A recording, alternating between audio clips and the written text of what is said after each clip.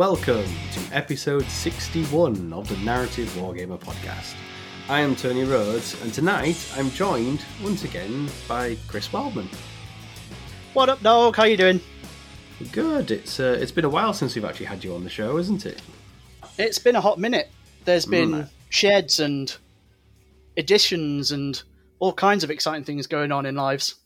Including exciting transitions to YouTube, because I think this will be the first time we've had you on an episode that is now up on YouTube for people to actually go find. Yes, exactly. And be glad you can't see my face, because it's not something people want to see. Well, you say that, there'll probably be a picture of your face up on screen now for anyone viewing, so make it a good one, Chris. Send me a good picture for me to use. Airbrush the snot out of it, no problem. So for people who might be finding us for the first time on YouTube, Chris, do you just want to tell people quickly about Unrelenting Brush? Sure. So my name's Chris. I run the Unrelenting Brush social media page and commission painting service based in Derby, England.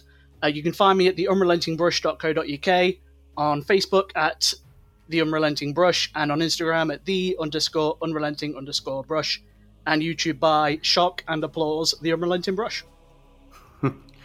And of occasional Warcom fame as well, as you have appeared in a couple of their different community painting articles now, haven't you? Yes, I have, which is always really nice and flattering to see. I keep telling people I have no right being as fat as I am when I'm so busy. How I have time to eat when I should be painting is remarkable. Well, funnily enough, you're not the only person on the show tonight who has also appeared on Warcom in many articles, because our guest tonight is also another prolific painter, a connoisseur of contrast, and an all-round fan of all Stormcast Eternals converted into Space Marines. It's Josh the War Hipster. I'm shocked that you would that you would do me that way. Absolutely shooketh. Stormcast into Space Marines. Honestly. Come on now. Let's not start this beautiful relationship off on a bad note. Oh, I thought you loved your Space Marine chapters with Azerite ruins all over their iconography. Yeah, sure, why not? Let's just go for it, shall we? It's not lore accurate on the Narrative Wargamer podcast, but that's fine. It's all good. It's funny how, you'd think that on the Narrative Wargamer podcast, where I've got a pair of very well-renowned community painters who are both exceptional examples of, sort of hobby and excellence and just an all-round great time for what it is to be a painter. You can bring that down a notch. Thank you very much, Sunshine. We don't take praise in the unrelenting shed. Well, I've got you here to talk about tournaments. Painting tournaments? Well, like I say, it seems like the natural fit that obviously we're going to talk about 40k tournaments tonight. But there is a good... That does feel natural. I'm not going to lie. I have many opinions, so we can share It's them. the enthusiasm that's coming through, Josh, that's getting me all tantalised.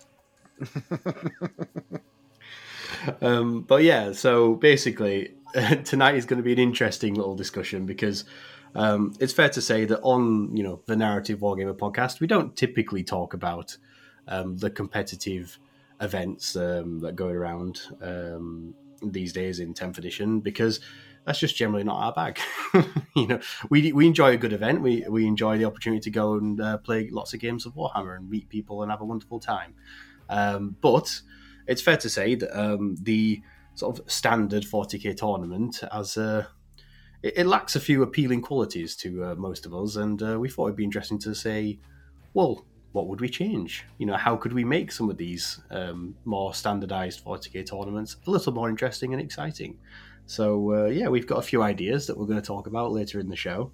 But before we get into that, I'll apologise to doing Josh dirty like that and give him a chance to tell us a little bit about who he is and what he does, for those who somehow might not have heard of War Hipster and what he does. Where can people find you, Josh? You can find me in all of the light places of the internet and none of the dark. So you can That's ominous. Well, I have to preface that because, YouTube, whilst being a very public forum, is quite dark at times. But you can find me on YouTube at youtube.com/warhipster. You can find me on Instagram at instagram.com/warhipster. And you can email me, I guess, at therealwarhipster@gmail.com. I'm not If you on have to. Twitter. Yeah, if you have to, you can email me there. If there's something really important, like, I've missed a bill or something. But like, yeah, I'm not on Twitter. I am on Facebook, but not really. Yeah, I'm just kind of bimbling around making contrast painting videos. Just a couple. I guess. How many are you up to now? Oh God. Well, I do 2 a week as Disgusting. a minimum. It is because it's an obnoxious amount of work, and I don't know why I continue to stick to it. I have done 727 videos. Is that it? Yeah, just a I couple. think I've done 17. Get out of that one, Rommel. Wait, but are you on like 100,000 subscribers? Because that will really make me cry. If I'm on 500. 500,000.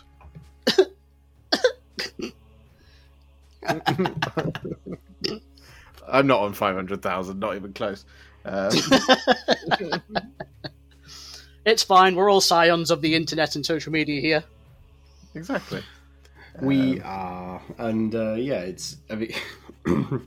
it's fair to say that we're all constantly in the social media circle, aren't we? At this point now with the hobby, it's impossible to go anywhere without seeing various opinions on Skatari with stilts and similar. Well, I have to be because it's my job. I can't not be in the social media because if I didn't, I wouldn't eat, and I like to eat. Yeah, very similar boat for me. I say to everybody, if it wasn't for work, I wouldn't be on the social nonsense. I'd go full John Connor, but like Josh, the dogs need feeding, the bills need paying, so... Yeah, I did think about that the other day. Like, if I'd never made that step, where would I be? Would I have given a monkeys? Because like I started... It's so telling, isn't it? You're on Instagram. I had an Instagram because everybody else had an Instagram, and I mean not Warhammer, but I mean everybody else had an Instagram. So occasionally people would upload photos of us on a night out, and I would be like, oh yeah, well I'd like to see those. So I had an Instagram account, and then I'd moved house and I was at home, and I was like, oh, do you know what? I'll just post. I don't know if anybody does this, but I'll just post a photo of some Warhammer that I've just painted. And I think it was like Cypher or something when that model came out. As part of the triumvirate of the Primarch. And I just posted that photo, and I was like, this has got more likes than anything I've ever done before. I'm going to keep doing this. Here we are. Yep. Quite a few years later. And it turned out I wasn't the only one doing it. I didn't think I wasn't the first person to have an original idea, so that was hard to take. What do you mean other people do this? Well, I was like, I'd come into it thinking like it was still like it was when I was a kid. It's like in my school year there was, I think there was about 150 of us, something like that, and there were like 5 kids that did Warhammer. So I was like, if that proportion is still right, chances are there's only like 100,000 people in the world who know what this thing is. No, I was completely wrong, of course, on that front. And of course, it's changed so much in that time anyway, since Triumvirate of the Primarchy anyway, in terms of the amount of people that are now involved. And there's also have that kind of, what would you say, spotlight of social media. Because now everyone is on it. It's like if you go into Games Workshop and they're like, hey, what are you here for? Oh, I'm thinking of getting started. Cool, you'll need a core box and an Instagram account. Yeah. so you can see what everyone else is doing and get really sad because everyone else is better than you. And so then you strive to get much better than that person, and then and so on and so forth. It's like the war of escalation out there on social media these days. But yeah, no, it's amazing to see it. Like, but then that makes me sound like a really grumpy old man. Not once, not even once. I mean, it's true how these days now I often find that when something is like a new reveal from Games Workshop, and you like look at, wow, this new model looks awesome or amazing or whatever. These days now, I tend to be more excited to then see what people in the community then do with it. Once people get their hands on it and start using it in conversions or dioramas or just taking paint schemes that are doing weird and wonderful things with them, I'm often interested to see that. Like right now, recently, Games Workshop revealed the new Necron Lord of Translocation cloak, and as a sculpt and the concept, the use of negative space in it is brilliant and great, and I think it's a brilliant model. But I'm also really interested to see what people actually start doing with it once they get their hands on it, because I think there's going to be some spectacular paint schemes and things done with those translocation arcs and stuff that are floating around him. I like the idea of somebody being like a veteran from previous editions up to 7th, being like, at last, a model where I can actually model a Deep Strike mishap. Yes. just take a piece of scenery and just jam it in there. Yeah. We never had that, but that would be fun to see. See, you have to work out what other model in the Games Workshop range, by pure coincidence, perfectly fits the negative space of that model. Just build it into a piece of scenery either side of a wall, and I'm going, help, I have displaced myself. I rolled a 4 on the scatter dice inch.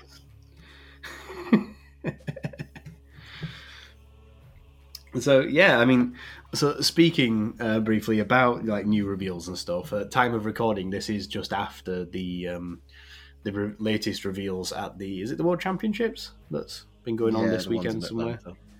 Yeah, and there's been some interesting new reveals there as well. I mean, they've completed the set of Necron reveals for their new codex with Orokin the Diviner getting his latest new sculpt, which is interesting because I think perhaps Orokin is the first example of the evolution of an existing Necron character into a new one, where it actually feels like there's some semblance of change to him, not just re-sculpted with modern techniques, but he's actually a little bit different here and there.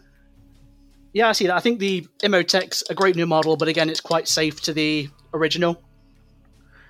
Yeah. Not that there's anything wrong with that, but I see what you mean about Orokin having that slight kind of more of a refresh. I think since they originally sculpted him, they've determined a little bit more what the identity of a Cryptek is, and now they've taken those concepts and put them into the new Orokin sculpt. I think before he was just slightly perched on a hero rock with his tail wrapped around his staff, whereas now he's doing the whole floating off the ground Cryptek thing, and he's got this whole longer segmented carapace on his back that some of them have. So I think he's an interesting new evolution of the concept of what it is to be a Cryptek. Yeah, he's fine.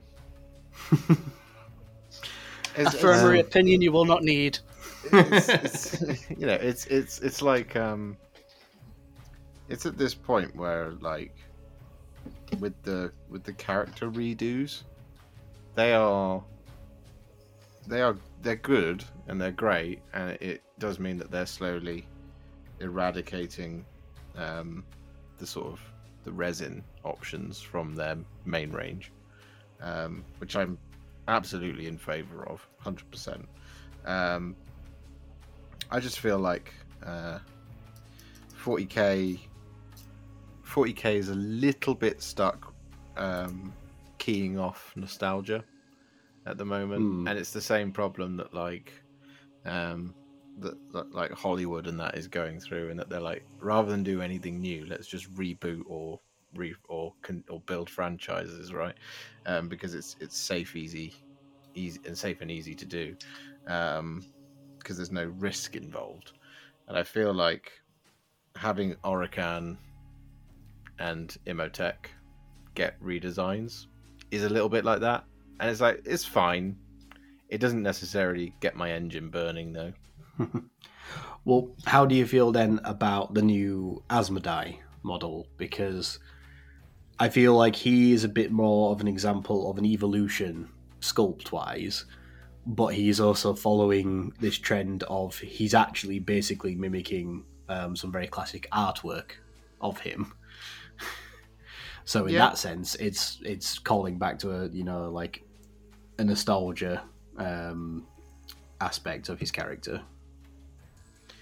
Yeah, it is. I mean, the problem I have with the Asmodai model, again, not any comment on the model itself. The model itself is absolutely fine, and totally warranted. It's just, you could have killed him and done someone else. Yeah, do you know what I mean? Like, just inject some new blood into, like, it's because the joke I always see on the internet is, and it was a concept that they've introduced, and now they've kind of quietly moved away from it. But this idea of the Primaris versus the Firstborn, right, and that crossing the Rubicon Primaris is a very dangerous thing to do. Except we have a 100% success rate in every single character so far. So it's like, is it really that dangerous? And it's like, you don't want to hold up Games Workshop's design of models to the standard of some throwaway line in a piece of literature that they've written, because ultimately the two don't impact the other. But at the same time, it's nice.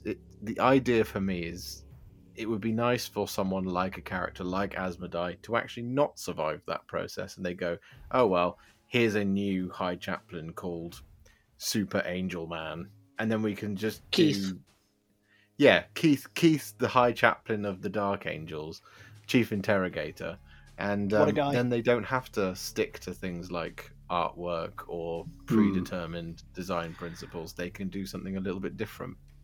I mean, they did. I feel like with Space Marines in particular, they did briefly sort of like touch on this idea that you're describing with the Imperial Fists and the Salamanders, because rather than simply redoing or updating Lysander and Vulcan Heston, they instead gave us Tar-Garadon and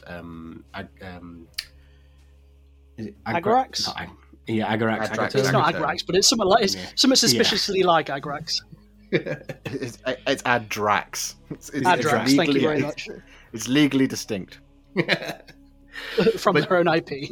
Yeah. But I know what you mean. Like with them, rather than having like Lysander be, or here's your Terminator with Thunderhammer Storm Shield, instead you got Tar-Garadon, who was a Grievous Captain special character with like a shoulder-mounted grav gun and a stonking big power fist. Yeah, and I liked that a lot. And Tar-Garadon wasn't a complete stranger. He was in Fall of Cadia. Yes, he was. He was the idiot that thought the only way to deal with the situation was to blow up the Phalanx with its own guns. Thankfully, it saved Cadia. Yeah, exactly. Nothing bad happened at Cadia. And so on and so forth. It's interesting because I completely agree that they could do with. There's nothing wrong with killing off some of the old guard and getting new guys in. The issue is that they then have to manage expectation of people who don't mind and people who do mind. So Yarrick was a good example, because there are people out there who refuse to believe that he's actually dead. Mm-hmm. Including despite their big spread in the Codex with his skull. I'm not saying he won't come back, because I dare say he will. Will I be happy? Sure. I like Yarrick as a character. But I wouldn't want anything to get in the way of progressing the story at a pace that I think is acceptable. Well, and then it's kind of... Then you get into the realms of, and I've had this discussion at great length with many people, of why did Commissar Yarrick get retired And yet the Blood Angels Codex to this day still includes Captain Tycho. The whole Tycho debate. Even the index in 10th got a Tycho entry. But Yarrick died. So if it's okay to kill the mortals, are we just saying that Space Marines are immortal, indestructible superheroes that can never die? Even the ones where there are books which we've read where the person died. And then there's Dante. Please, just let it stop. I've had enough. Exactly. I mean, I do think that the Blood Angels are an interesting example in particular, because one thing I am an advocate of is if it's not killing the characters, I think it would be interesting to see character development. And again, seen very small, minor examples of it with things like Kavin Shrike going from being captain of the Third Company to being chapter master of the Raven Guard. Yeah, being Gerard Way. Yeah, so in the case of the Blood Angels, I've mentioned it before on the podcast, I think what would be really good to do would actually be to have Chaplain Lamarties actually have him overcome the Black Rage eventually, and have him become the second Blood Angel to overcome it, and then have Ashtoreth the Grim fall to the Black Rage. And because you can have they switch places. So they switch places, yeah. And Lamarties becomes the new Master of Sanctity, while Ashtoreth is busy raging away and frothing at the mouth. Losing his goddamn mind. Yeah, and sculpt-wise, it would give you an opportunity to do basically a model of Ashtoreth that's like the opposite dynamic of the Sanguinor. Mm-hmm.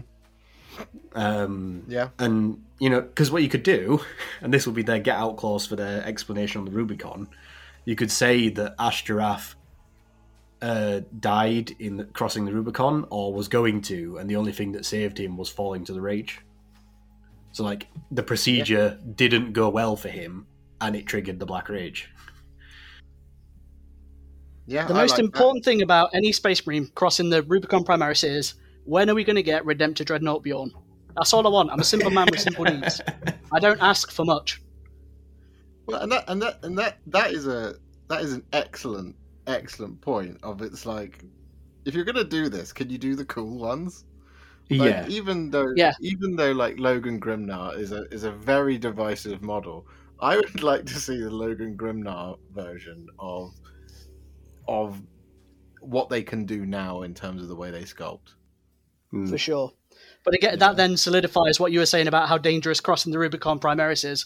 Here's half a Space Marine who's over 10,000 years old that's been locked in a sarcophagus with no arms or legs. Let's put him through it. Well, yeah. Well, let's put him in a Redemptor, which we said previously in the book burns out its host really quickly. But then, let's just put this guy in it for no reason. Okay, cool. Yeah, they can justify it law-wise just by going Bjorn's an absolute lad. Yeah, well, exactly. Have that as a paragraph in the book. Done. You could even have it written as Bjorn demands that they put him in one. Like he pulls rank on them. He's like, "You say that thing's going to actually kill me? Put me in it, please." Because you could tie it into his lore as well, because when he lost his arm, he was leaving the apothecaries. And feel free to comment, anyone who thinks I've got this wrong, because I probably have. But when he's lost his arm and he's leaving the apothecaries, there's a claw in the wall. He's like, "I'm having that." And they're like, "No, please don't take that. It's an artifact." "No, I'm having it." Puts it on his arm. So again, Dreadnought Bjorn walking through the Hall of Ancients going, "What's that? A Redemptor. Stick us in one of them, please, lads." I want a new pair of trousers. I've been sat in these ones for many, many years. Isn't it? The smell's getting a bit much. Put me in a new one. I mean... Anyway, that's my interesting contribution to the lore. Well, yeah, like the other point with the Space Wolves that, again, I've mentioned once or twice before, is I do think Grimnar is actually one of the best options available for a character who actually has a heroic death and actually stays dead. Because... Yeah, then Ragnar can take over Carney. Well, yeah, because you've got both his... you've got essentially his senior in Bjorn and his successor in Ragnar. So you can have Ragnar become the new chapter master, but just because Grimnar's dead doesn't mean that actually the chapter is missing its most senior member. Yeah. you've still got Bjorn as being the the ancients that they go to when they need to consult the knowledge of ages past sort of thing. Mr. I remember when. Yeah. But yeah, that's just some of my ideas about. Right, so there's the next law for the next codex done, lads. We'll get it sent off immediately. Get that written up. And then so go on then, Josh. Tell us what was your favourite picks then from the recent reveals. It's a tie between Bone Daddy and Vampire Daddy. There's a theme. Yeah, I mean those models. The Usharan and I can't remember what it's called. It's a Tomb King, right? The Bone Dragon. It's a Tomb King Bone Dragon, isn't it? Yeah. Both of those are just unbelievable. I think those are excellent models. Just from the way they just represent all that's great and good about Games Workshop's design philosophy when it comes to models. I really like how the old world stuff that we have seen that is new still feels very, very old world. Whilst clearly, I mean, I think the Bretonnians one, it's very obvious that the Pegasus Lord is leagues ahead of the Pegasus Knights that they're keeping from the old style. But that just says to me, like, look, we're releasing with this because we can't drop 200 new model kits at once. So we're going to do sort of maybe 10 across these two factions and keep these old things. But this is the end for these things, because it does look a bit. I think it will look a bit silly when you have these gorgeous new Pegasus heroes being attached, probably, to the old Pegasus Knights. It'll just be a bit like that doesn't quite make sense. But the compliment I will give them is that the models look very distinct from Age of Sigmar, and they look very much the old world. And I think Bretonnia was always going to be a really hard one to do that with, because they are just Renaissance French knights. They don't have the sort of high fantasy, craziness that the Age of Sigmar stuff has, or that even elements of the old world had. They were no dragon ogres, were they? Yeah, exactly. It's because one of the theories for one of the reasons that the Bretonnians got dropped was they were too historically accurate to real world stuff in exchange for Age of Sigmar's high fantasy. So yeah, I think that harkens very much to what you're saying, Tony, about it being that subtle but welcome throwback to Bretonnians being peasants and knights. Yeah, they also just at the time, and you see it when you look at the stuff that's coming back. When you look at those models and you say, do those fit into Age of Sigmar? No, they absolutely do not. They would look awful in an Age of Sigmar game, and I think we can all be grown-ups and admit that now, rather than just being cross that they got cancelled, because they're back now, so it doesn't matter. I mean, I think the same is true of the Empire state troops. Like, the state troopsmen next to what is now, the Cities of Sigmar range. Yeah. Like, you can see the difference between, those model ranges, and one looks comparatively now like just a historical miniature compared to, the gunner in the backpack of the ogre. Yeah, on the banner pole. No, I 100% agree. And and it has to be said that Usharan as well looks just amazing. I think that is one of the first models in a long time that I've seen that's just from Age of Sigmar that has just blown me away to the point where I'm like, I do wish some of the 40k models were as good as this, that they had as much free reign to just do fun and exciting and unique things with them as they do now with these. I mean, the whole Flesh Eater Court range is brilliant. You know, all the new character models that are coming out for it are just so clever and brilliant looking, and I even love like the lore behind them and everything, you know. And yeah, to see Usher on the Mad King now, you know, one of the original vampire lords from the old world, as he now is in the Mortal Realms, it's just brilliant. Everything about him just looks so good. It's funny you say that about the disparity of models between AOS and 40k. Like, the Flesh Eater Courts are a great example of that. They saved what they saved for the preview, but on the Monday before, you know when they do their miniature Monday reveal? Mm-hmm. They just went, oh, do you know what? We'll just throw out Justice Gormain. Why not? Yeah. Oh, the dude with the intestine wig. Yeah.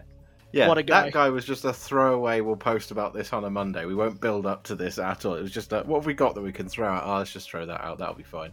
And I think it's probably one of the most sensational miniatures. According to the social media at the time, on Monday and Tuesday, I saw nothing but people posting, oh my god, when and how do I get this? And it's just like, guys, if a throwaway reveal from the Flesh Eater Courts is that widely loved, it's like the crab. Remember the crab? Yeah. It's just like people are just like, hey, look, this Justice Gormain, the Flesh Eater Courts, it's amazing, and it's like, if that is getting people's engines revving way more than Imhotep the Stormlord, then it means that you need to change what you're doing in the 40k space, I think. So I'm very much of the agreement of you, Tony. I think One Range is, at the minute, in terms of new releases, vastly superior in terms of quality, concept, originality. Even the lore behind the new models for Age of Sigmar is absolutely mad.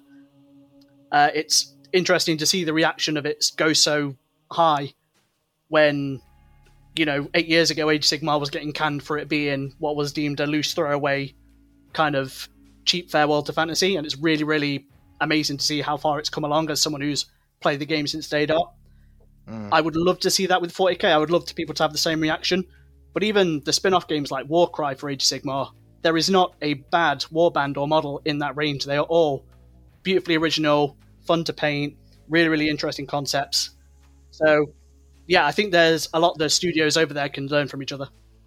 Yeah, I mean, so I'm in the position where I'm currently working on my Demon Army for 40k, and I am waiting for the day that Sodeshi Warband comes out as an individual band, and I can have to buy the box set to get it, because I just want to get those 3 Sodeshi demons to use as my heralds in my 40k army. Oh, the Thricefold Discord.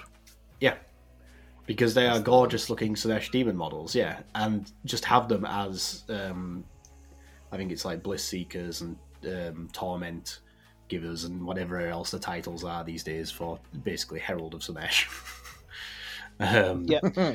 And just to have those instead of just a bigger demonette with bigger hair and a bigger claw. It's actually something that looks like a character model to lead them.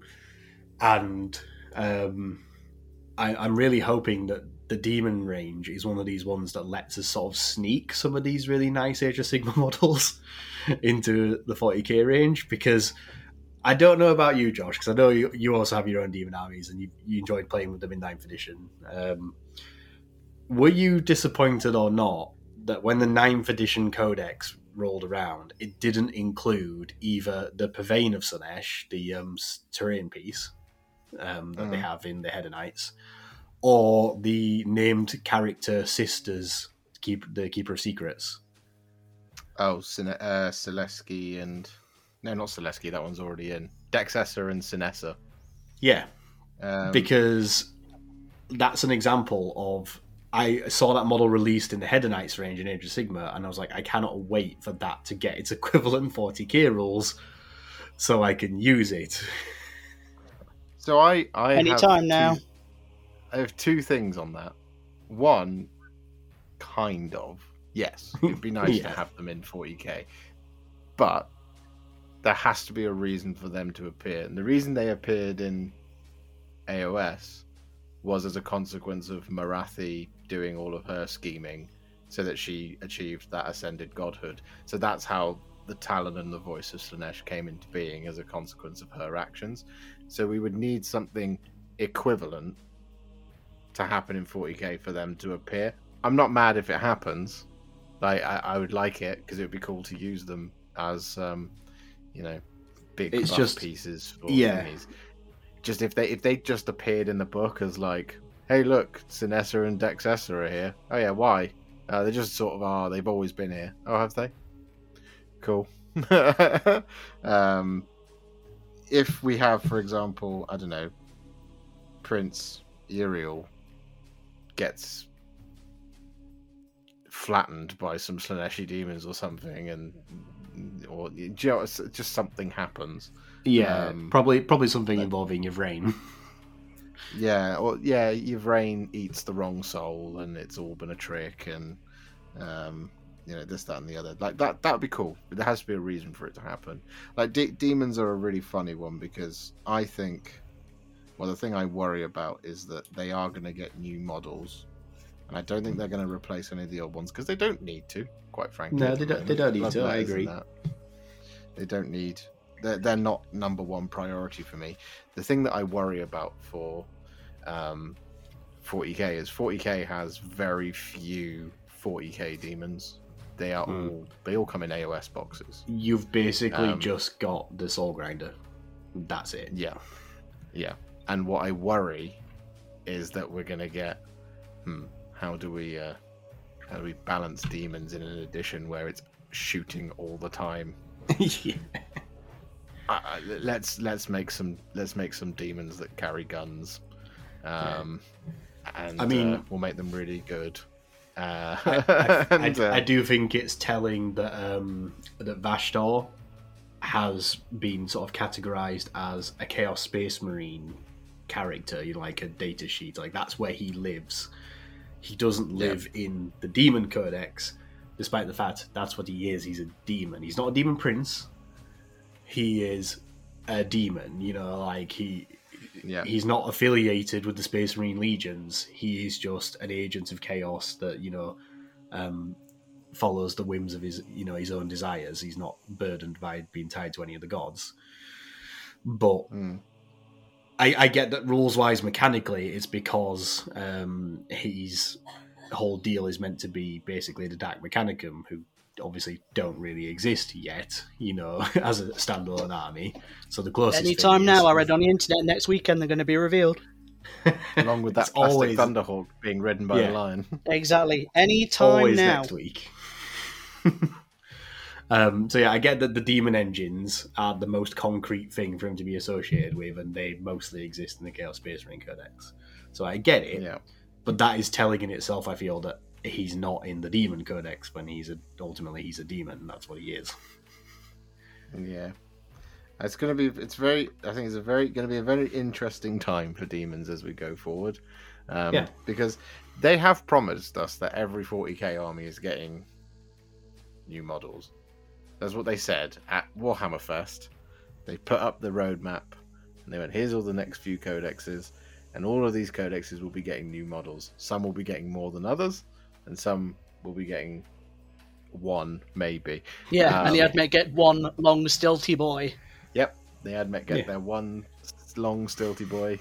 The the fisherman. Well, it's good when they mentioned in the article that the model itself is divisive in the studio. I was very, very surprised to read that. I did not know they put that in the article. They described it as Marmite, and I was like, "Oh, mucho's interesting." That's surprising. I look forward to our Demon Codex getting our one model release of here is Slaaneshi Demon on stilts. There's a theme with this edition. Here is a corn demon with a gun on stilts. Hot. Yeah. I'll take 10. But yeah, so it's interesting times ahead, I think it's fair to say. But speaking of game mechanics and how we expect things to change in the future as we go forwards. Perhaps it's time we move on to talking about our main topic for tonight, which is, of course, what we would be changing about 40k tournaments if we could and if we think we should. Because I'll let you lead this off, Josh, because whether you can remember the particulars or not, would you care to recount for us perhaps your original beef with the the tournament scene that you talked about on the Conclave earlier this year? Wayne's World flashback. I don't fully remember exactly what I said. I know it was cross.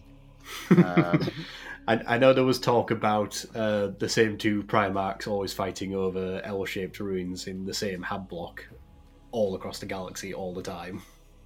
Yes. Oh god, I missed that Black Library book. So, it was called The Damnation of Typhos, wasn't it? Yeah, exactly. Exactly the one. We'll count the jabs at damnation throughout the episode. Put a jabs counter on. Look, the thing for me was that I think going to a tournament should be considered the pinnacle of your playing experience, regardless of what type of tournament you're going to, whether it's a narrative-based thing or a big Titan scrap or a competitive tournament, a team tournament, doubles tournament, whatever type of tournament. That should be the pinnacle of what you're playing, right? There shouldn't really be anything. There shouldn't be any experience that isn't that is considered to be the tip-top experience of playing Warhammer. I agree. Right? It's an aspirational scenario to be in, isn't it? It's like there's that element of pageantry of the event, of being there, bringing your army, committing to being involved in a day or two's worth of gaming with other like-minded players who are there to also engage with this hobby at this level and in this way that is, like you say, essentially meant to be like the pinnacle of the experience. Yeah, and I think that what has certainly happened from my experience of the competitive scene in 9th edition and 8th edition is this kind of standardized, codexified version of that playing experience. And so we will use the same terrain map or the same 2 terrain maps for a little bit of variation. Steady on. Across 5 games. Yeah, so you use one terrain map 3 times and the other terrain map 2 times. And the terrain we will fight on are all L-shaped ruins. There will be no variation because Games Workshop made the terrain rules slightly too complex in 9th edition to overcompensate for the far too simple terrain rules of 8th edition. They kind of went too far the other way. So everyone just went, cool, we're just going to do L-shaped ruins. That's it. And if you're lucky, it might be the same intact hab blocks that everybody's fighting in across the galaxy. And then at a certain point, it's like, okay, well, that's pretty dull because there's no tactical. You don't have to think on your feet to deal with that situation at all because you know what it's going to be. If you download the pack, you know what terrain you're going to be playing on, which dictates how you build your army, which dictates how you're going to move through the map. And you're taking so much out of the skill of the game by doing that. And I've heard people say, like, the rules for chess have been the same for 1,000 years. And yes, that is true, but every opponent is different. So everybody recognizes that there's not one uniform way to play and win at chess.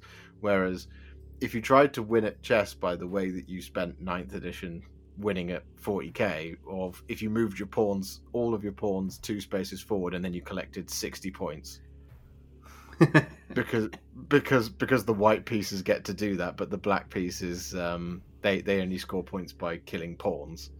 Do you know what I mean? Yeah. So like there's a problem. So that's why I think there needs to be, in my opinion, and I know it is not shared by the tournament scene, because the tournament scene doesn't like variation. They don't like variables. They like to take this game of chance that we all like and remove dice entirely from it. If they could, it would all just be a case of we'll just use probability and maths to decide the winner. And I've had people at games say to me, statistically that model dies, so do you want to just remove it? And I've gone, nope. that's not what's happening. I can do that at home. Yeah, exactly. Yeah, and I agree. I had this experience recently where I know, like you say, in those examples, on paper, you know the math hammer where if X unit charges into Y unit, you know which one's going to come out of that fight, and which one's going to be alive. But the amount of times that in games, it's when you have that straggler or that unit just doesn't die in the 1 round of combat and it takes 2 rounds of combats to die, that's what shifts the line of play to give the opportunity for one player or the other to capitalize on scoring an extra 5 or 10 points of primary that round, because the variance didn't let it go to plan. And then it's how the other player then comes in and swings that to their advantage. Best example I can give of that was playing against Custodes in 9th edition with my demons. Before the Demons book came out, but Be'lakor had been out for a short amount of time. The Codex, this Custodes Codex had come out, and everyone was raving about how good it was because it was very, very good. I had opponents say to me, statistically, these 6 Virtus Praetors with their melter missiles removes Be'lakor, so do you want to just pick him up? And I said, no. And guess what? Guess what happened? He took 1 wound. Because I rolled saves like a demon. And I was just like, cool, so what was that about removing the centerpiece of my army? Because statistically it should go? No, come on. And so, like, the point I make is that I think that as the game has gotten more competitive and as the core rule set has gotten more competitive, the flavor of the game played at that level has all but disappeared. And that to me is, I don't want to say a disaster, but it is a bit of a disaster. Especially when what we will see for the next 3 years, well, next year and a half, as the codexes come out, you will see all of the tournament results generally be like a month or 2 after a codex. Who was in the top 10? Oh, it was 9. It was 9. Let's say it was 9 Demons players and 1 Eldari player. So the terrain doesn't vary, the scenarios don't vary, and the armies don't vary either. Yeah. At what point are you exploiting the vast richness of the game? Yeah. And me and Chris were talking about this briefly before we sort of started recording tonight, and basically we were saying that it got to a point in, the back end of 9th edition, arguably a little bit now in 10th, where if you 2 players who are, well versed in the competitive game and the current meta and all the rest of it, they could look at 2 army lists, they could look at the mission, and they could look at what the scoring is going to be, especially in the 9th edition version where you had the set secondaries.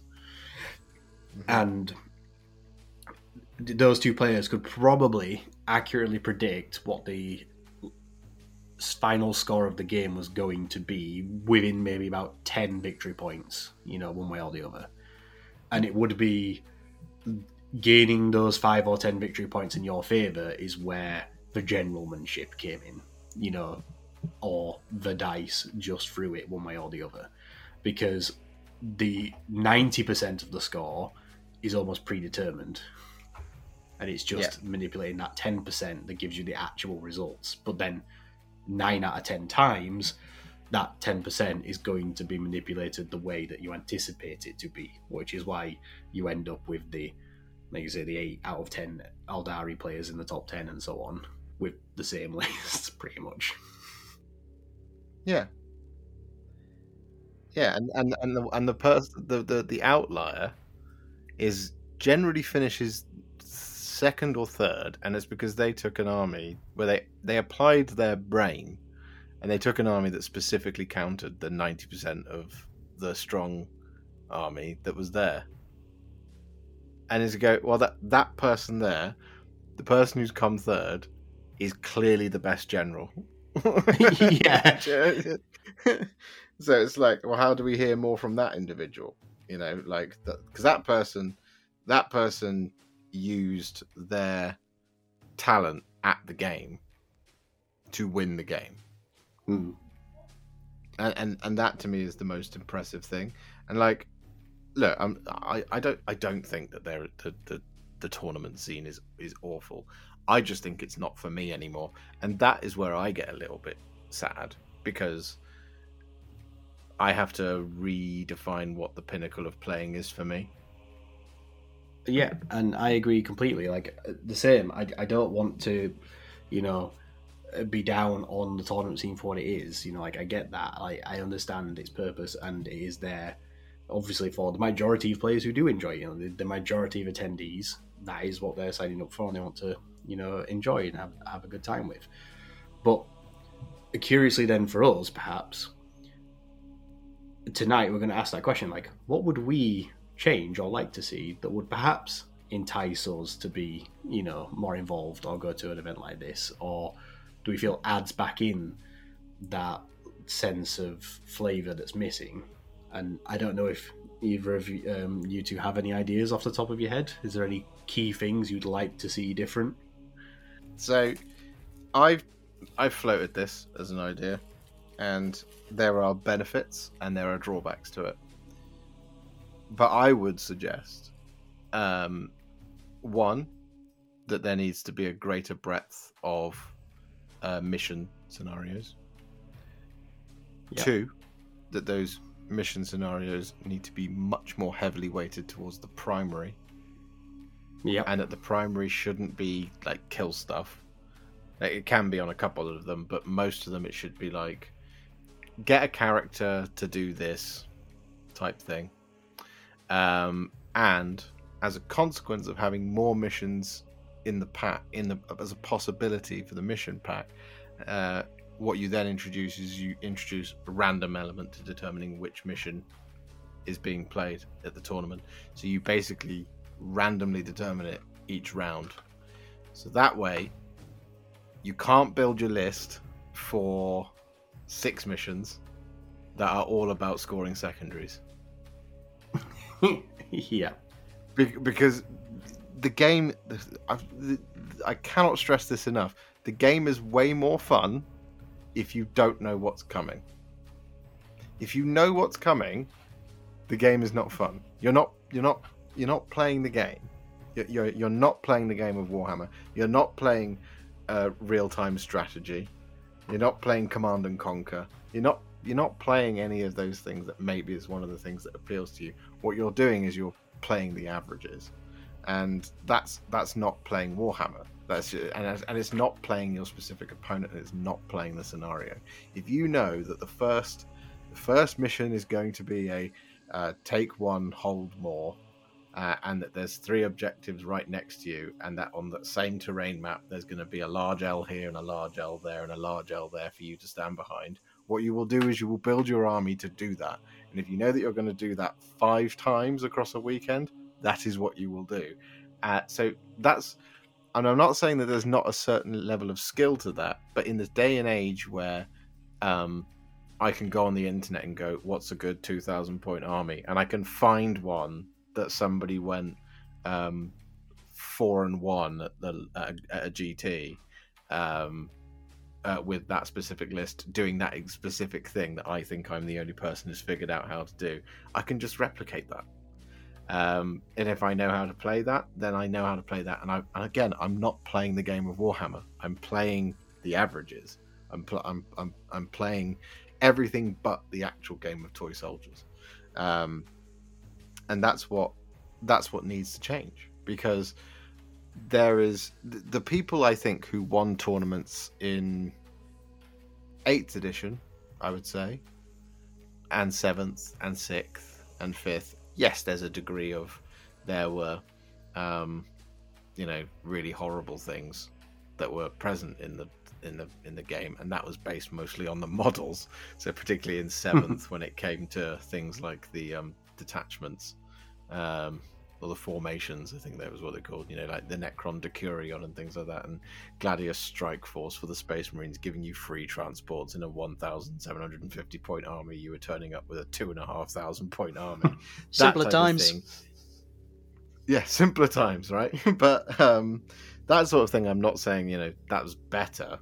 There was obviously problems with that. But when you saw the results of, I don't know, like the LVO or whatever, and you saw back in 7th edition maybe something like Drakari came 2nd or 3rd, you would be like, holy crap, that person played way outside of what that army is typically capable of, especially against the field at which it was being having to face.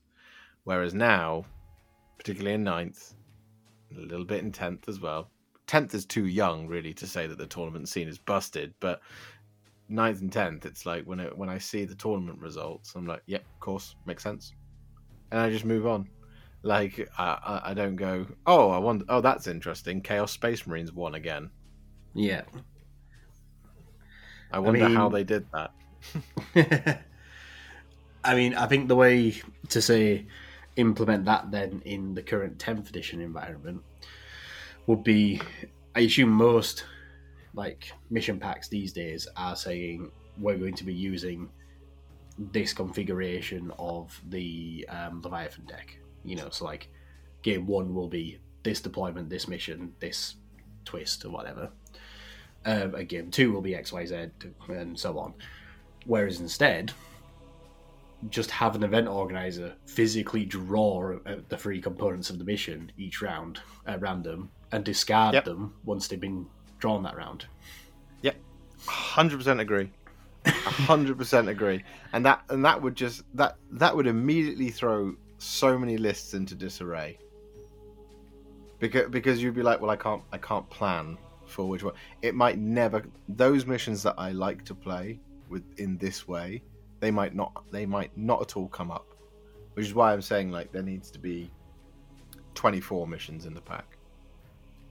Which is a lot of work for Games Workshop to do. It is a lot of work, but 24 different missions giving you loads of possibility of loads of different things. You now need to build a balanced army, right, to take on a multitude of other things where you have to play your opponent, you have to play your opponent and the mission, not play your mission and maybe there's an opponent. So it's absolutely agree there needs to be more random variables thrown into events to keep it spicy, because as you've said, like, it's easy for me to come up with this mega optimized list, know what the general missions are, know what the map layouts are, and think, awesome, provided this happens, I'm going to do fine. I think it pushes the more skillful element, it pushes the more kind of list writing variables where you'd like, cool, I need to think about this if I draw like this scenario or this mission or this layout, just to try and keep things spicy, because you want to go and enjoy the games. You don't want to play the same 3 missions over the 3 different events over 6 months. But on top of that, I think it's about managing expectations, and that's easy for me to say who's not really a massively competitive player, but like at the end of the day, you're rocking up to a game where you roll dice to determine the results of Toy Soldiers, so if you're enjoying winning games in a competitive format, amazing, that's great, have a damn good time with it. At the same time, count for the variables. Some of the best games you'll have are where the absolutely out of the ordinary happens. That, what was he? He was a Space Wolf, Wolf Priest. in 7th edition rolling 22 up saves to stay on the objective to then win me the game. Yeah. Like, it's those moments you live for. It's so easy to just go, right, I'll take this as an optimized list for an alpha strike and delete most of my opponent's army off the table. Boom, boom, shake the room, that'll do. But again, I feel like it might be, because I said to Tony before we started recording, back in the days of 6th and 7th, the amount of input from Games Workshop in erratas and game updates and stuff like that was minuscule. You might have got an FAQ once every other year. Nobody enjoyed that. We now get 3 or 4 a year, if not more. Yeah. So it's a case of them, cool, awesome, this is the feedback we've got, let's try this. For a lot of people, it's too much. For the competitive players, they don't mind it because they want to keep up to date with what's hot, what's not, what's going to help them do what they need to do. And that's absolutely fine. But with that becomes the managing of your expectations that the scene will change, and appreciate what you've got for what you're expecting from a competitive event. Alongside that, it's interesting how running events by TOs and stuff like that, how much they incorporate from Games Workshop. Like Tony was saying, if they then want to think, okay, cool, we're going to try this for this event and see how it works out, and then their players react well to that, amazing, set the example. Design submissions, think of a rule set. I ran a Heresy event recently where we said tabling doesn't win. You accrue point objectives from your objectives. If you table your opponent without capturing so much of a single objective, you ain't going to win. And the immediate impact of that was people started playing to the missions a lot more, even though it wasn't a competitive or even overtly a narrative event. The missions were a narrative, but we kept the base game around matched play and how that works. So again, it's trying to keep things interesting for players without it, as you said, Josh, turning up, knowing what the lists are going to be, knowing what the missions are going to be, knowing what the layout's going to be. At that point, it's, watch, see what happens. Oh, I knew that would happen. I'll go home for the weekend. Yeah. Because I've had some tales of, it was the only time I've ever heard it as well, 9th edition, of people turning up day one, win their first one, win their second one, lose their third one, don't bother going the next day. Yeah, I've heard and seen cases of that, and it blows my mind. And I'm like, why would you do that? And it's like, well, I lost the third game, so I can't win the tournament now, so there's no point going. I'm like, okay, yeah, no, I sympathise with that. I get that. But that speaks to me of an attitude of not I'm going to go to win, because that's fine. I think everybody who goes to a tournament thinks that at some point, and you absolutely should. You shouldn't go thinking I'm definitely not going to win this tournament. I think everybody goes, and before the first dice is rolled, you go, I've got a good chance here. I think I could do it. I think this will be my time. And I think you should absolutely have that as an attitude. And I think people should just be honest about that, because some people are like, no, I never expect to win. It's like, well, why go then? Like, yeah, like, is it that the key is to not have that be the only thing you want to get out of the experience? I think so, and I think, again, absolutely fine to have that attitude, but if you lose one of those games and then just decide, oh well, that's me out, I'm done, bye.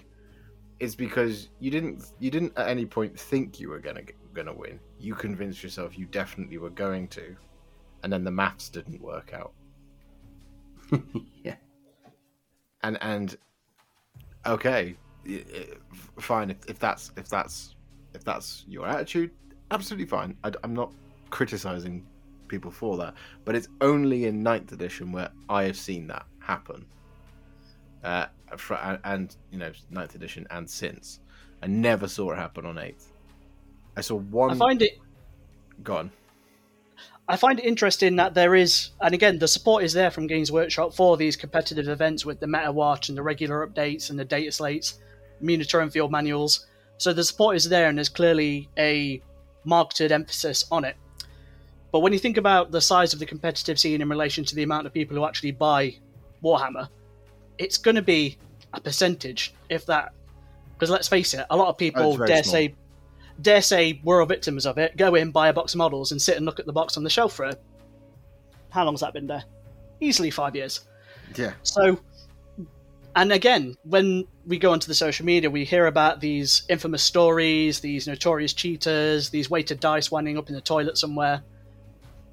And how much of it is becoming a focus of the game that we're being exposed to, compared to how much of it is actually what everyone aspires to be in terms of playing Warhammer 40,000 and aspiring to be a tournament player? Like, how does it reflect in a player base in regards to the competitive scene? And then you get those attitudes, like you say, Josh, and I've seen it. 1 game 1, 1 game 2, last game 3, call them going home. And it just seems like such a shame. Yeah, it's a... I mean, how long have you guys done Warhammer? Too long. Yeah, I'm on 25 plus years now. Yeah, same. Yeah, 20-ish. Yeah, so we have a very different attitude to people who've been in it for 5. Yeah, and I totally get that. so we're just like, this isn't the game I know. A lot of people are like, go home, old man yells at Cloud. See, I often feel that like my side of that attitude is more not, this is not what I remember, more, this is not what I know this game can be. Do you know what I mean? Like, I more lament the lack of representation for what this game can be beyond what the majority of it is seen to be. Yeah. And yeah, like to your point about mechanically in these events, like scoring in game, one thing that I think the advent of the ITC formats, then evolving into 8th and 9th and so on, has caused is this growth of the progressive objectives being the only kind of scoring you get in most missions now. And I think one of the things that's really lacking and should be more often appearing in mission scoring is more end game scoring missions, where there's a larger weight of the primary score based on having control of X objectives at the end of turn 5. Not did you hold it for the majority of turns 1, 2, and 3. Because that's the sort of thing where you don't end up by turn 3 having a foregone conclusion, where you're like, well, I'm 30 points ahead and you don't have the opportunity to catch up now. And where pre-planned strategies get to the point where, well, I just need to be ahead in the score for 60% of the game and I'll win. It doesn't matter if I have anything left on the table or not at the end. Yeah. Or it doesn't matter if I've killed 90% of my opponent's army. If the 10% is the 10% holding the primary objective, and then your opponent still wins. And that in itself, I think, has been a symptom of... No, sorry, not a symptom, the other way around. I think progressive scoring and less endgame scoring has resulted in a lot more of the death of verticality in terrain on the table. Interesting hypothesis. Mm-hmm. So I don't think you're wrong. Yeah, I think you're probably spot on there. Yeah, because the way that I've seen this play out now is because progressive scoring requires players to be on the objectives every turn of the game, like every battle round. There's no incentive or scenario where you can spend 2 to 3 turns of the game getting units to a key objective when it's up high on, taller terrain or on the top floor of a building or something like that. Because by the time you get to it, it's only worth 5 victory points in round 5 because you've only held it for 1 turn. Yeah. And it's made the game play a lot more like a 2D board game. It's just moving your models from point A to point B because you have to be on point B for 4 to 5 turns of the game.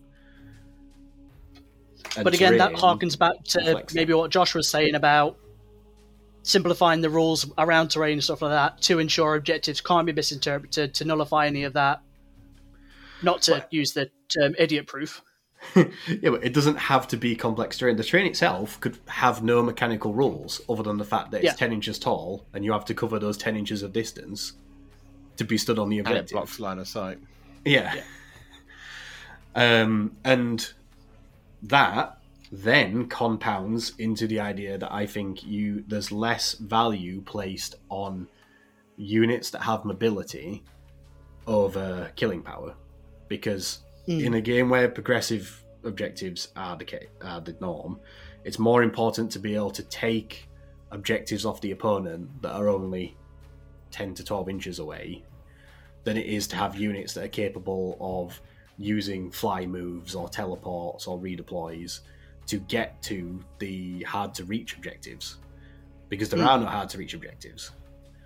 Like, it's just about clearing the opponent off them, whereas actually if you could have your jump units or your jet bikes, their value is the fact that they can get to something that the Space Marine Crusader squad can't, because it's going to spend all game slogging it to get there. Yeah.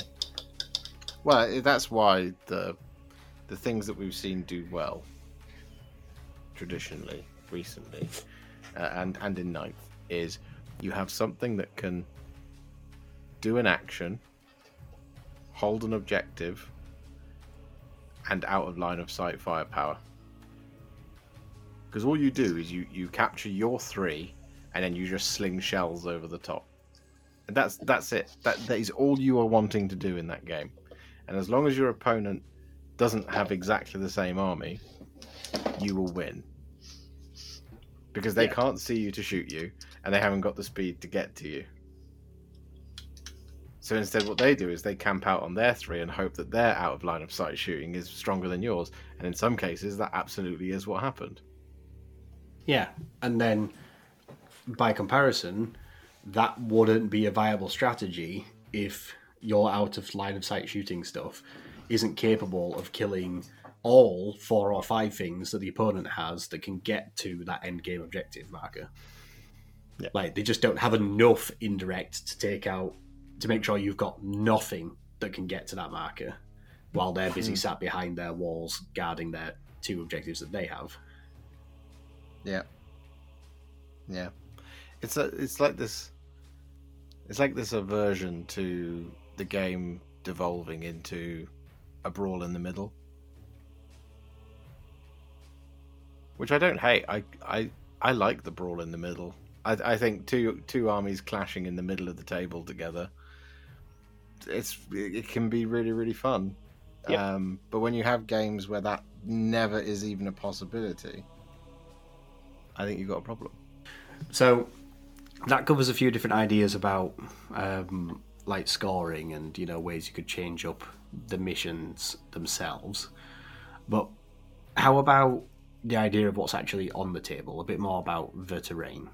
So, for example, one thing that I, again, sort of like lament the lack of is more asymmetrical terrain.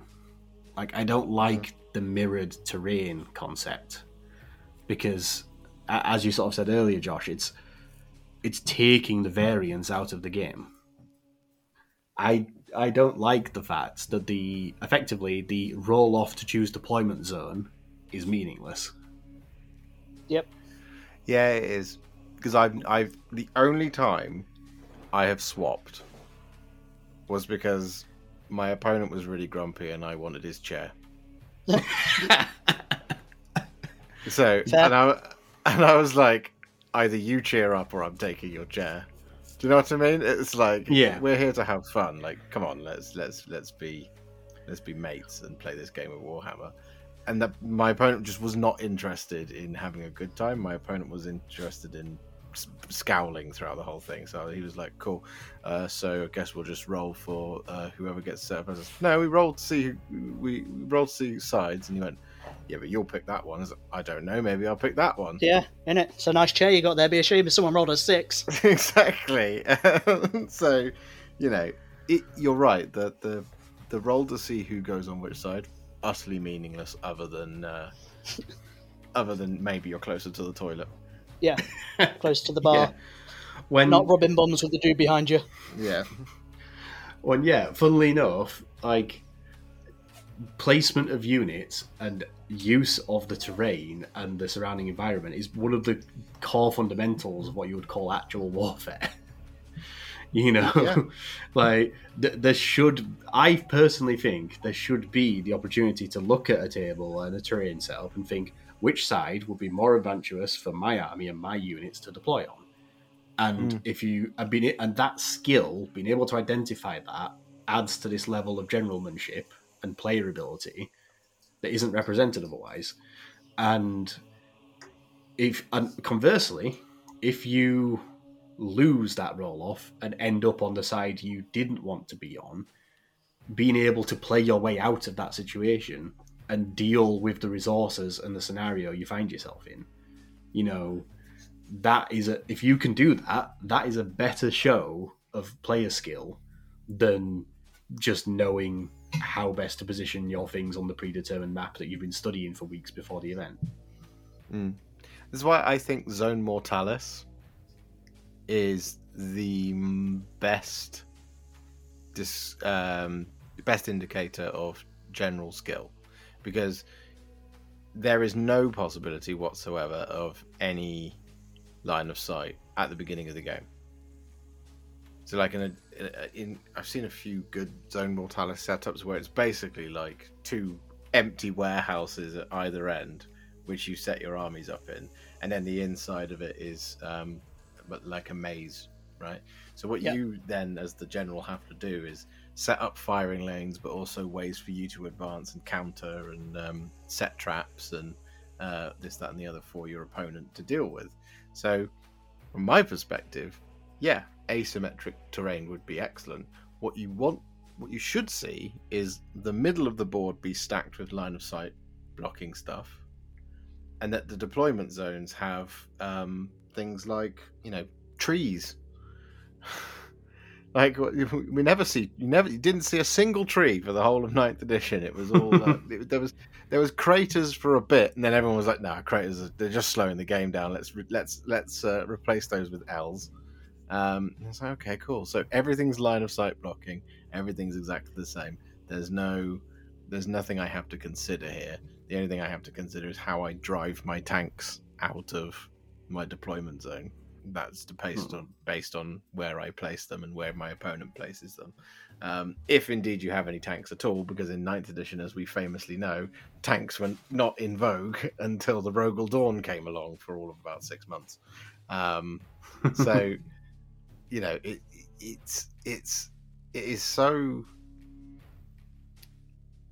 To me, it's really weird when, and obviously, having played in those events, I did the same thing. To have your entire army hiding behind one large L in the middle of your board edge because you don't want to get shot, it just looks so dumb. Yeah, it does. Like the deployment of armies in Warhammer 40k looks absolutely stupid.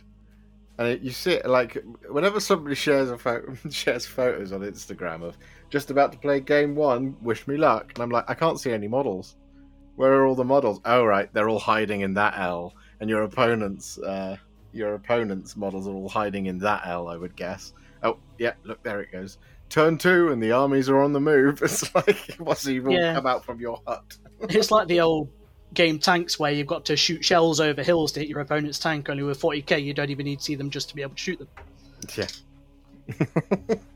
Yeah. And again, it's this bizarre fascination where people are so quick to jump on what's new and how the meta shifts and FAQs, and again welcoming these kind of event approved tournament packs and mission packs and stuff like that, and it just goes so quick.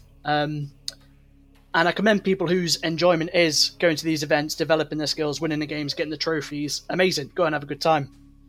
But A, I'm not very good at the game. And B, it's a very visual aesthetic thing for me. I like nice armies spread about across the board. I like Space Marines stood in buildings looking cool. But yeah, I also find you can always tell when someone's mathing the game out over the next 3 turns in front of you, because normally they've got the tape measure in their mouth. Yeah.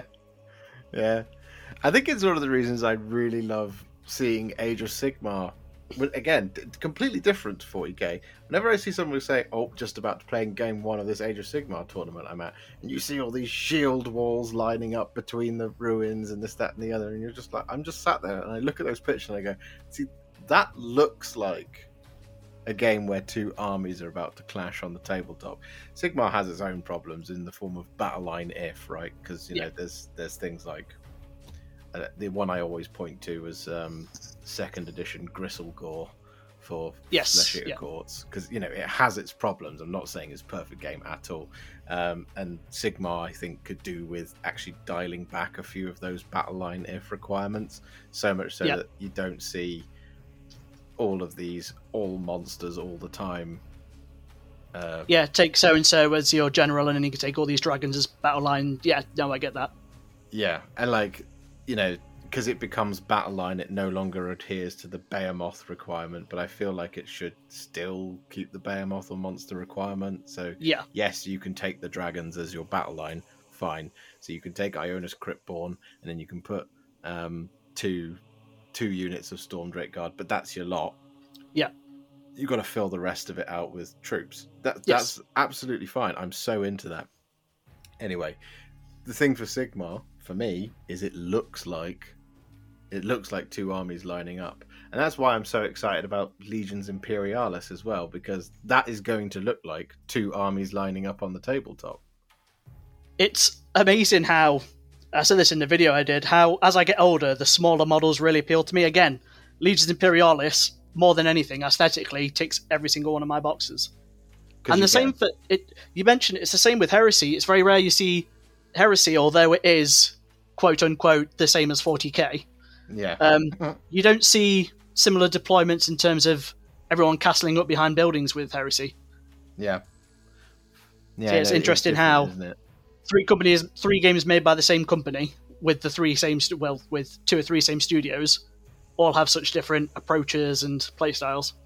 Yeah, and they all just, from an external point of view, look completely different as well. Like if I was to, you're absolutely spot on there. Heresy, again, every picture I see, you don't see it. You don't see somebody having crammed, 60 tactical legionaries behind a single L-shaped building. Yeah. And then, all of the tanks are crammed behind another one. You don't see that, because generally with the armies that you're playing in things like Heresy, they're too big to do that. Whereas with 40k, because there's no... Well, and I think this will then lead into another point around tournament play, is that it's all well and good to have a kind of detachment focus of, you can take one, the minimum you have to take is one character, the rest of it, go nuts. Yeah. What you then take is the most points efficient thing, which generally means you're taking the most points efficient, tough, and lethal thing, which then means your armies are going to be a lot less. You don't have to find space for 30 tactical Space Marines, because you don't have to take them. There's absolutely no reason to take them. What you can just do is take 15 Desolators, and that's quite easy to hide. Yes. So, whereas, again, if we've all got 20 years plus experience, my understanding of it was, okay, so 2 troops, 1 HQ, yeah? 40k? Yeah? So you think, right, I've got to take 2 troops, 1 HQ. My troops are okay, but they're not very tough, so I need to make them a little bit tougher. Do you know what? I'll throw in a couple of transports. So you then have, instead of 2 troops and 1 HQ, what you've got is you've got your Space Marine captain, and you've got your 20 tactical Marines. They're all sitting in 2 Rhinos and a Razorback, because you take a command squad or something for the captain to attach to. And at that point, you've already spent 500 or 600 points of your army. Yep. And then you've got to have a Dreadnought, because Dreadnoughts are badass. Got to have a Dreadnought, because Dreadnoughts are badass. Maybe 2 Dreadnoughts, who knows? Yeah, if you want to be known as that guy, absolutely. Yeah. Like, pretty much every Orc army that I've ever written throughout most editions is like, right, 3 units of Orc boys. That's the core. Now, in typically most editions, that'll be 20 to 30 man mobs. Like right now, the core of my 10th edition armies is 3 units of 20 boys. That's my starting point. that's 60 bodies on the table. The last semi-competitive event I went to, probably just post-COVID, I took an Orc mob. I took 3 Death Dreads and about 80 Orc boys, Mega Knobs, and a big boss. And it was great because there were people that, it looks like a really good army. It's like, aesthetically, it's like, yeah, list-wise, I don't think it's going to do very well. Yeah, that's cool. And then it was fine until they played against it, and they were like, right, cool, I got rid of 20 Orc boys, there's still 60 left. What do I do? Don't get me wrong, I think I won 2 out of 5 games. It's probably the best I've ever done at an event. But again, like you say back, it's fine going to a 30-person event and playing 15 almost identical lists across that. But it's the underdogs and the bonkers list that always tend to get a wink at. Yeah. Like my 9th edition, for the majority of 9th edition, I played demons. In fact, I think for the whole of the 9th edition, I played demons. And my Blood Angels didn't really get a look in. Because I was playing with an 8th edition book that was pretty good by most standards, even into 9th, I thought it was a very competitive book. Most people didn't agree with me, but I did very well with it.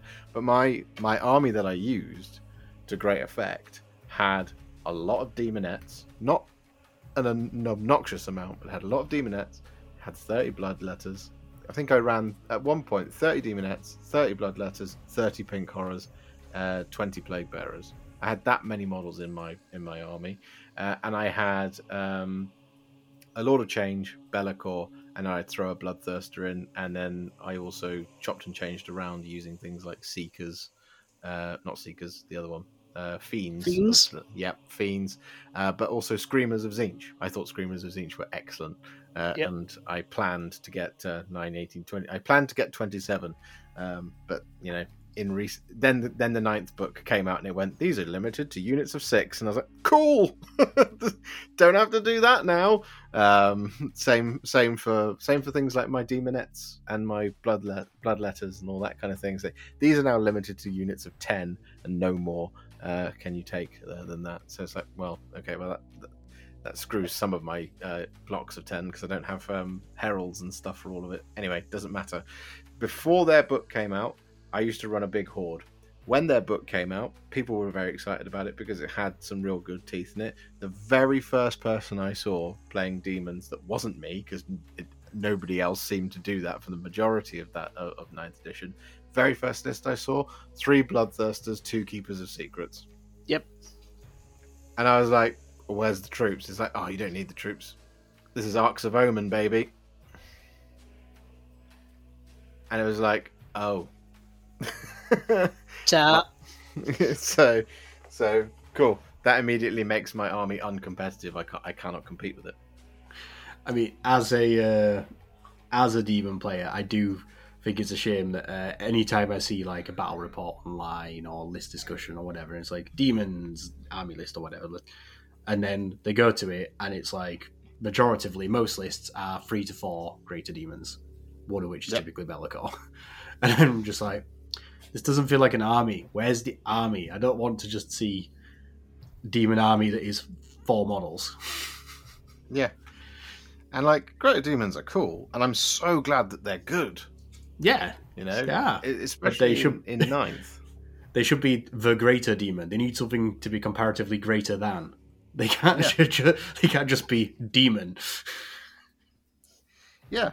And like, I'm great that the daddy of shadows, Mr. Be'lakor himself, is also super strong, and I used him. I don't think I played a game of demons in 9th edition without him. The moment because he was the one that inspired the entire collection in the first place. So it was like he has to be in all of them, even if he's bad. Spoiler alert: he wasn't. He was incredible, but he had to go into my list. But I didn't run at any point 3 Bloodthirsters, 3 Lords of Change, 3 Keepers of Secrets. I never did that because that to me was like, firstly, I thought when the 9th edition book was going to come, I thought it was going to be like, you can have 1 greater demon per detachment, and I was fully prepared for that to happen because I didn't want to be like, I didn't want to be one of those internet memes where you buy Shalaxi Hellbane and 3 Keepers of Secrets, and then you're mad because the rules changed. Like, I mean, fool me once. So, funnily enough, I used to play with Be'lakor in my Demon Army back in 6th and 7th edition. So this is little itty bitty Demon Prince Be'lakor back when he was his original Warhammer Fantasy release model with the Storm of Chaos campaign book. Oh yes, I know. Yeah, and he was slightly downscaled compared to the other standard Demon Prince models at the time, because he wasn't a Space Marine who became a demon. He was just a human who became a demon, so he wasn't as bulky. And the funny thing is, technically, if I went and found the correct base size for him, he'd still be a valid model for Be'lakor these days. Because he is the actual Quite easy Be'lakor. to hide behind a building. Yeah, he's the actual Be'lakor model. If he's on the right base, there's a part of me that was tempted to do it just to see people's reactions. That would have been Hello, very, little very one. Well, yes, this is Be'lakor. He's like, yeah, this was his previous model. It's not even like that old. This is just the one before the current one. Yeah, that's brilliant. But yeah, I think because this is all still related to what's actually on the table. I think the 10th edition list building mechanic is a mistake. I agree. Because they keep trying to do this, where they say, we want to make every unit in your book viable. But it just isn't.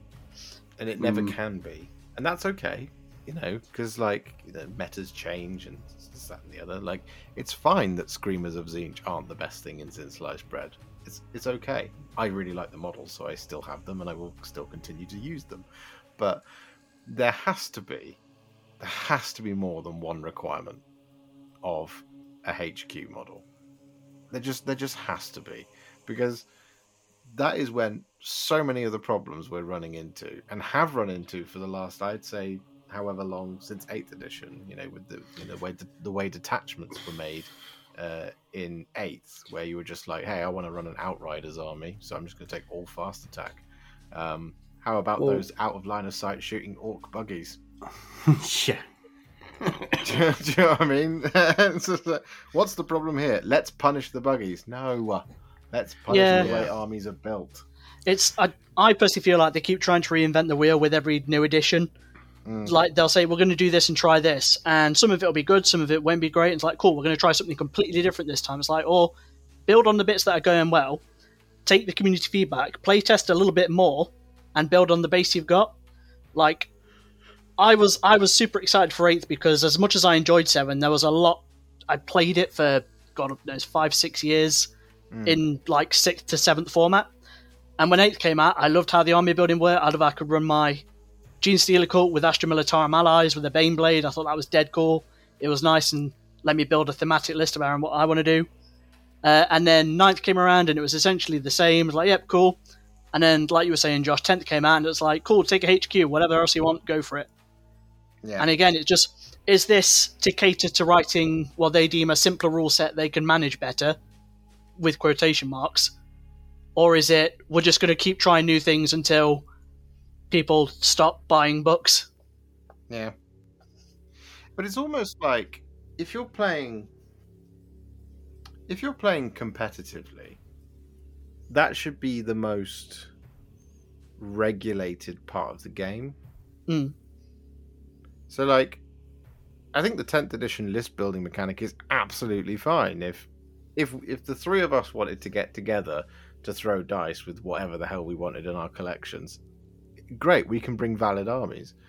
But if we want to go to a competitive event, that's where there should be limitations to improve that focus on skill versus list. Yeah. So if it's like, hey, look, for a competitive event, here is the force organization chart. that's how you build your army. 2 troops, 1 HQ, and then optional 2 additional HQs, 4 additional troops, 3 elites, 3 heavy supports, 3 fast attack, and what was it? It was unlimited dedicated transports, all that kind of thing. That's how it should be. That is absolutely how it should be. Yeah. Which is funny because I still write lists that way, even in 10th edition. I still almost stick to the confines of a Force Hog. So I do the same thing. I always go, how do I squeeze the most amount of efficiency I can into this list around these 30 30 Space Marines I have to put in? Oh wait, I don't have to. Yeah. I've just saved myself 600 points there. So I suppose one of the ways that they are perhaps artificially introducing this concept back in is with the new detachments in the new codexes, because basically if you take anything other than the standard racial detachment, 90% of the elements of that detachment's rules, i.e. its stratagems, its enhancements, all the rest of it, they're all basically key locked to certain keywords and units. Mm-hmm. And that is kind of your tax. Like, if you want to make use of the stratagems and the enhancements available in the Lightning Assault Space Marine detachment or whatever, then you have to take units of Outriders, Chaplain on Bike, the ATV, and whatever else to actually get the benefit of your rules. And that is kind of like saying, if you're going to run this army, you have to use these XYZ units and not just the entirety of your codex. But yes, you are correct. However, I think the codexes that we're getting in the Tyranids and the Space Marine ones, to me, have been incredibly underwhelming,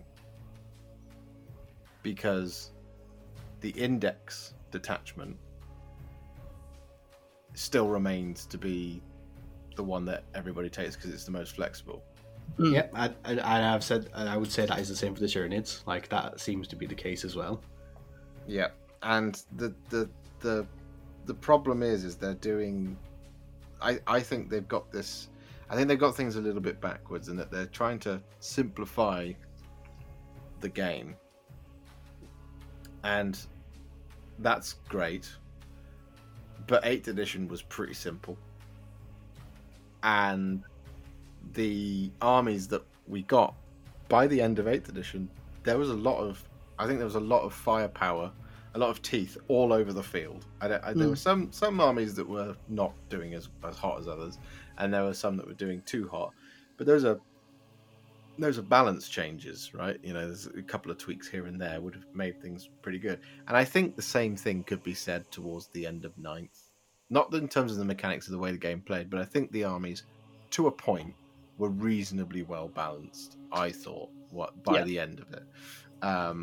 Now, the problem I have had with both the 10th codexes that we've had so far is the detachments that have come out in addition to the Index one. So, like the I can't remember what it's called, the White Scarsy one, the one that's meant for bikes, that has its ability that keys off of mounted, and it's like, great, that affects 3 things in the book, and the rest of it doesn't matter. So what do I get for my 3 things in the book? I get the ability to, is it fall back and charge or advance and charge, something like that, something to that effect. So you get that on units that you don't want to be doing that with, because they're not as strong as some of the other options you have for doing that in the book. So at that point, you're better off, if you want to take the full Outriders army, you're actually better off still playing in Gladius, because you'll get the doctrines. Yeah. There's no tangible benefit to doing it, unlike, say, again, to hearken to Sigmar, although it needs to be toned down in Sigmar, if battle line actually meant something in 10th edition, which it doesn't currently. Yep. If it meant something, and then the White Scarsy one, which is named we can't remember right now, if that one said, hey, Outriders become battle line, there's a tangible benefit to doing it.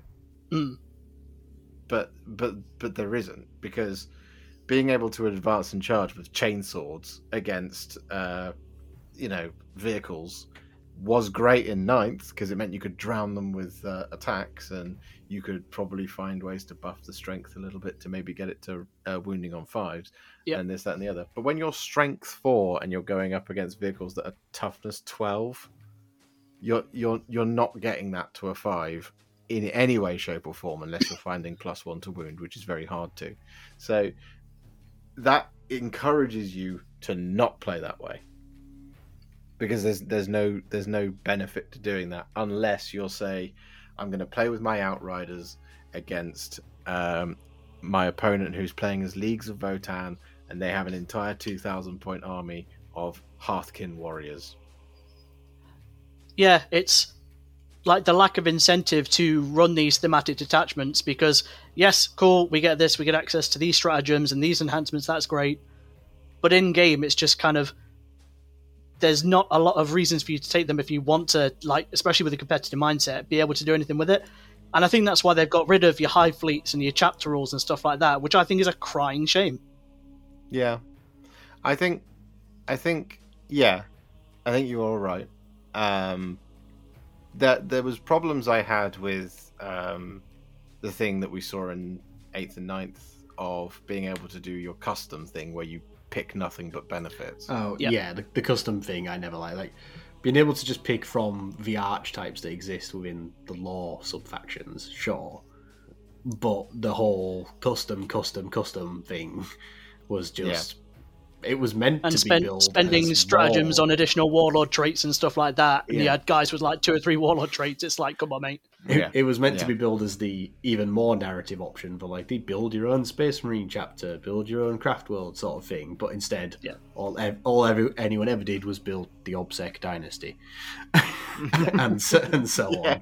You know, Which and to be clear, that is not the fault of the players. That is the fault of us as people who are making content. Nah, we can't take responsibility for that, mate. Sorry. No, I'm going to hold my hands up right here, and I'm going to say, look, as a content creator, I have a duty to promote the game that I wish to see played. And if I go out there and I make a review of a codex where I say this is clearly the best one, if anybody watches that and then goes, well, they've said it, and Tabletop Tactics said it, and Hellstorm Wargaming said that, and Liam Dempsey said that as well. If they've all said the same thing, then clearly that's the way to run that army. That's how they run their army. And that's not their fault. It's just they consumed content to the point of where we all went, hey, this thing's really good. so they do. And that's absolutely fine. But then that starts to bleed through into the kind of more casual scene, into the local gaming stores, this, that, and the other, which then makes for a much more competitive game. So anybody who's listening right now who says, well, I don't play competitive Warhammer, if you've been crushed by anybody in the last 6 years, it's because everybody else was playing competitive Warhammer and they didn't realise. So I hold you wholly responsible, Josh. Thank you very much. I commend you for your honesty. You can hold me 100% responsible. Yeah, and I keep using the term manage your expectations, but I say to everybody, a game is always as good as the people you play it with. Mm-hmm. So my friendship group isn't very competitive. We'll go to, like, we make weekend events of going to, like, Cardiff and Narrative Heresy events because we just love weekends away and having a good time. We go to the odd event in the Midlands and stuff like that.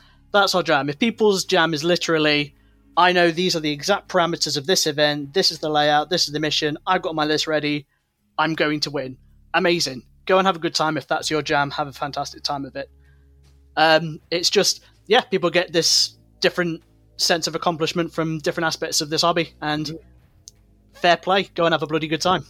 Always. Well, just to cycle back then quickly to the point about the core detachments for each of the factions and codexes. And maybe this is a thing that will have to evolve more as more codexes come out and we get deeper into the edition. But when you were talking about regulating army choice as part of your mission pack for an event, what do you think, Josh, to the idea of you prohibit the use of the generic one only? So you can't take the Gladius Strike Force, but you can take any others. And at which point, then people have to commit to a direction for their army building, and everyone is probably going to pick a few different options from the 6 remaining, rather than everyone going for the one universal one. I think it works in principle if there was a consistent quality between all of them. Yeah, okay, so maybe you get 2 or 3 of them that become the go-to choices instead. Exactly, that's because like at the moment it's so early in the edition that you can't really pass sweeping judgment, and like Tyranids for me was an interesting one because the Index one is clearly the best one. I think most people will agree on that, and it's the most flexible, and it's the one most people are used to anyway, having played with it in the Index. So why bother changing? The other ones, the only one that I've seen people be excited about. Well, there's 2, but the only one I've seen people be really excited about is the Vanguard one, the one that's meant for like Lictors and Von Ryan's Leapers and things like that. And it's like, yep, cool. It's not as competitive as the Index one, though. People have done well with it, but the one that's being taken the most is the Index one. The other one that people have taken is the Synaptic Nexus one, which is the one that's quite similar to the 9th edition thing, where you pick something that happens for a phase, and then it happens if you're within Synapse. That one, which fine. That one's okay, but I've not seen too much like people enthusing about that. But if that's 3 from the 5 or 6 that are in there, then that means there's a couple that are throwaway. And the same thing that is in the Space Marines one is that on paper some of them can look good, but then as soon as you immediately apply game logic to them, they're awful. They're just not worth the paper that they're printed on. So the best ones in the Space Marine book are, again, Gladius Strike Force, the one from the Index, and then you have the Firestorm Assault one, which is great if you want to move fast, because it means every gun has assault, so you can advance with everything and shoot with everything, which is good at the moment, because speed is what is winning most games, which is why Eldar are doing very well, and obviously the amount of devastating wounds that are in the game, although it's no longer mortals. Anyway, doesn't matter. Speed is what wins you games at the moment, because it just always is at the beginning of an edition. Always. If you think back to the beginning of 8th, one of the king lists then was the Razorback Twin Assault Cannon Razorback spam. Because it has the potential to be really fast, and it also had the castle thing with Guilliman. But before the Twin Razorback spam, it was Storm Raven gunships, because they're really fast, because speed is what wins early in editions. It always is the way. It always is the way. So Gladius is Gladius is good, Firestorm is good, and the Ironstorm one, which lets you re-roll 1 hit and 1 wound roll per turn, and you just take that on dreadnoughts, ballistas dreadnoughts and things like that. And you also got like Valiant Gladiator Valiants with their laser destroyers. They're really efficient in that list. Otherwise, the Raven Guard one's not very good because it's -1 to hit. It's fine, I guess. But if someone's got the speed to get inside 12 inches, you no longer have any benefits in your army, which a lot of people do. First Company Strike Force, it's not very good at all. Even like First Company Strike Force is excellent if you roll nothing but 6s for a turn, which I feel is true of most detachments. Yeah.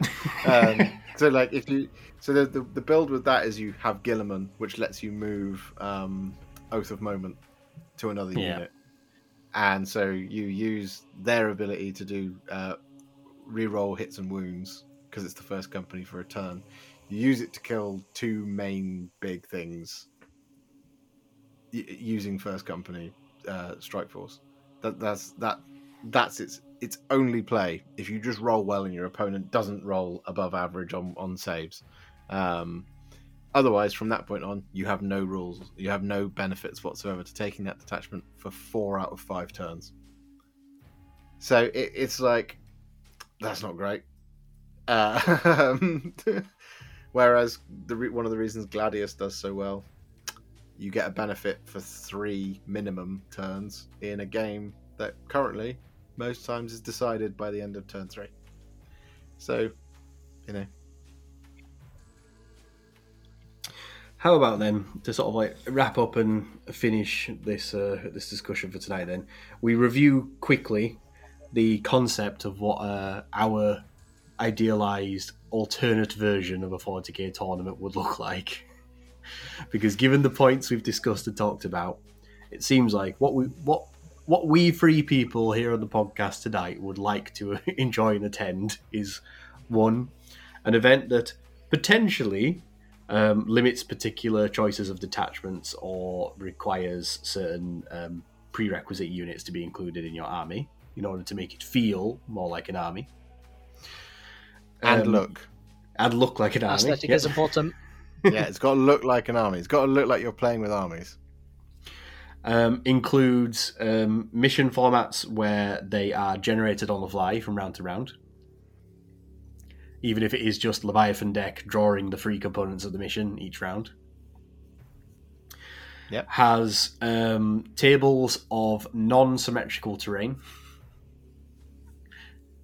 So, the deployment and table side actually means something, especially if you're also randomly determining what the deployment map is, like the deployment zones each round, as we've been doing. Not Dawn of War, Purge the Alien, as it was in 7th constantly. Yeah. Can't tell you what I had for breakfast yesterday. I can tell you Dawn of War and Purge the Alien looks like. And finally, more weighted scoring towards primary, ideally with some more common examples of end game scoring. And also then bring back First Strike, Slay the Warlord, and Linebreaker. And why not throw in Seize the Initiative while you're at it? Yes! Seize the Initiative. I miss Seize, I don't understand where it went. Because nothing starts a game of 40k better than you going, off. Exactly. But like nothing starts a game of 40k better than being annoyed that you're now no longer going for first, but also, conversely, that beautiful moment of victory when you roll that one chance to get a 6 and you seize the bloody initiative. Yeah. It puts you on such a high for the next 5 turns. Oh, brilliant. I think all of those are very valid points, Tony. It's definitely something. I've got a Heresy / Legions Imperialis event in the works that I'm hoping to get sorted for February, and those are all definitely things I'll be thinking about for that. You know what else I would like? Go on. Ticketed entries that are limited per faction. So funnily enough, I was perhaps going to sort of skip over this a little bit just as we were getting towards the end of the the show, but yeah, one thing I did have on here as a point was more consideration to factions during pairings. And even if it's just as simple as if where possible within the pairings you don't have Imperial versus Imperial games, you don't have Eldar versus Eldar games, and yes, obviously, understandably, if you're not doing ticketed entry and you just have people show up with any number of armies they want, then you may end up having some Imperial versus Imperial games. But if your pairings are designed to lean to avoid those matchups where possible, you get more of a cinematic experience where if you show up with an Imperial army, 4 out of 5 of your games will be against non-Imperial opponents in an ideal world, and you actually get to fight the Eldar or the Tyranids or the Chaos Forces or whatever from game to game. Yeah, I mean, it's like ideal world, right? If you're running a Heresy event, you ideally want all 18 legions to be there. Yes. We were too short on my last one. I was absolutely devastated. Which ones were you missing? Oh god, it was Thousand Suns and World Eaters, which is annoying because I'm a huge World Eaters player and I wasn't playing. Thousand Suns surprises me. They were always busted when I used to consider getting into... it's one of those where... And frustratingly enough, as a Space War player, normally Thousand Suns turning up are one of the best painted, so I was really hoping to see some. Yeah. Alas, no. Maybe next time. It's the thing that... Have you guys ever done a Middle-earth strategy battle games tournament? Adore that game. Not a tournament, and I haven't played in about 15 years, but I did love it when I did play it. It's still incredible. Yeah, it's completely... this is what's ridiculous about it. Since its inception, it's pretty much completely unchanged. Yep. It's just indeed. they're just like, we can add things to it, but we're not going to change the core thing because it works brilliantly. It just doesn't But- bloody need it. The Blood Bowl effect. Yeah. Oh, again. Blood Bowl is another great example. But the thing that MESBG does, I love this, and you can't expect people to do this for a 40k tournament because it would be insane. But the thing that MESBG does for its tournaments is they say, look, to attend, you have to bring a good army and an evil army. Yes, I knew that. I've heard that in the past, that Lord of the Rings Yeah, events, you have 'cause- to bring one of each side. Like, you have to bring Yeah. two armies, a good army and an evil Yeah, army. because there are mechanics that impact good versus evil and evil versus good, and you won't get that if you have good versus good or evil versus evil. Yeah. And also just like from a narrative spin, you don't want good versus good. Yeah. And Yeah. evil versus evil, generally. You just want them to... I mean, evil versus evil is more likely, right? Just because It is. that's what orcs do. But, like, good versus good, you don't want that inevitable thing that will happen where the Riders of Rohan face off against the Riders of Rohan. Yeah. What I do want is Riders of Rohan and Theoden going to Minas Tirith going, where were you when the Westfold fell, Denethor, you prick? Yeah. Alternate history. Exactly. Exactly. But yeah, I mean, it's like it just gives.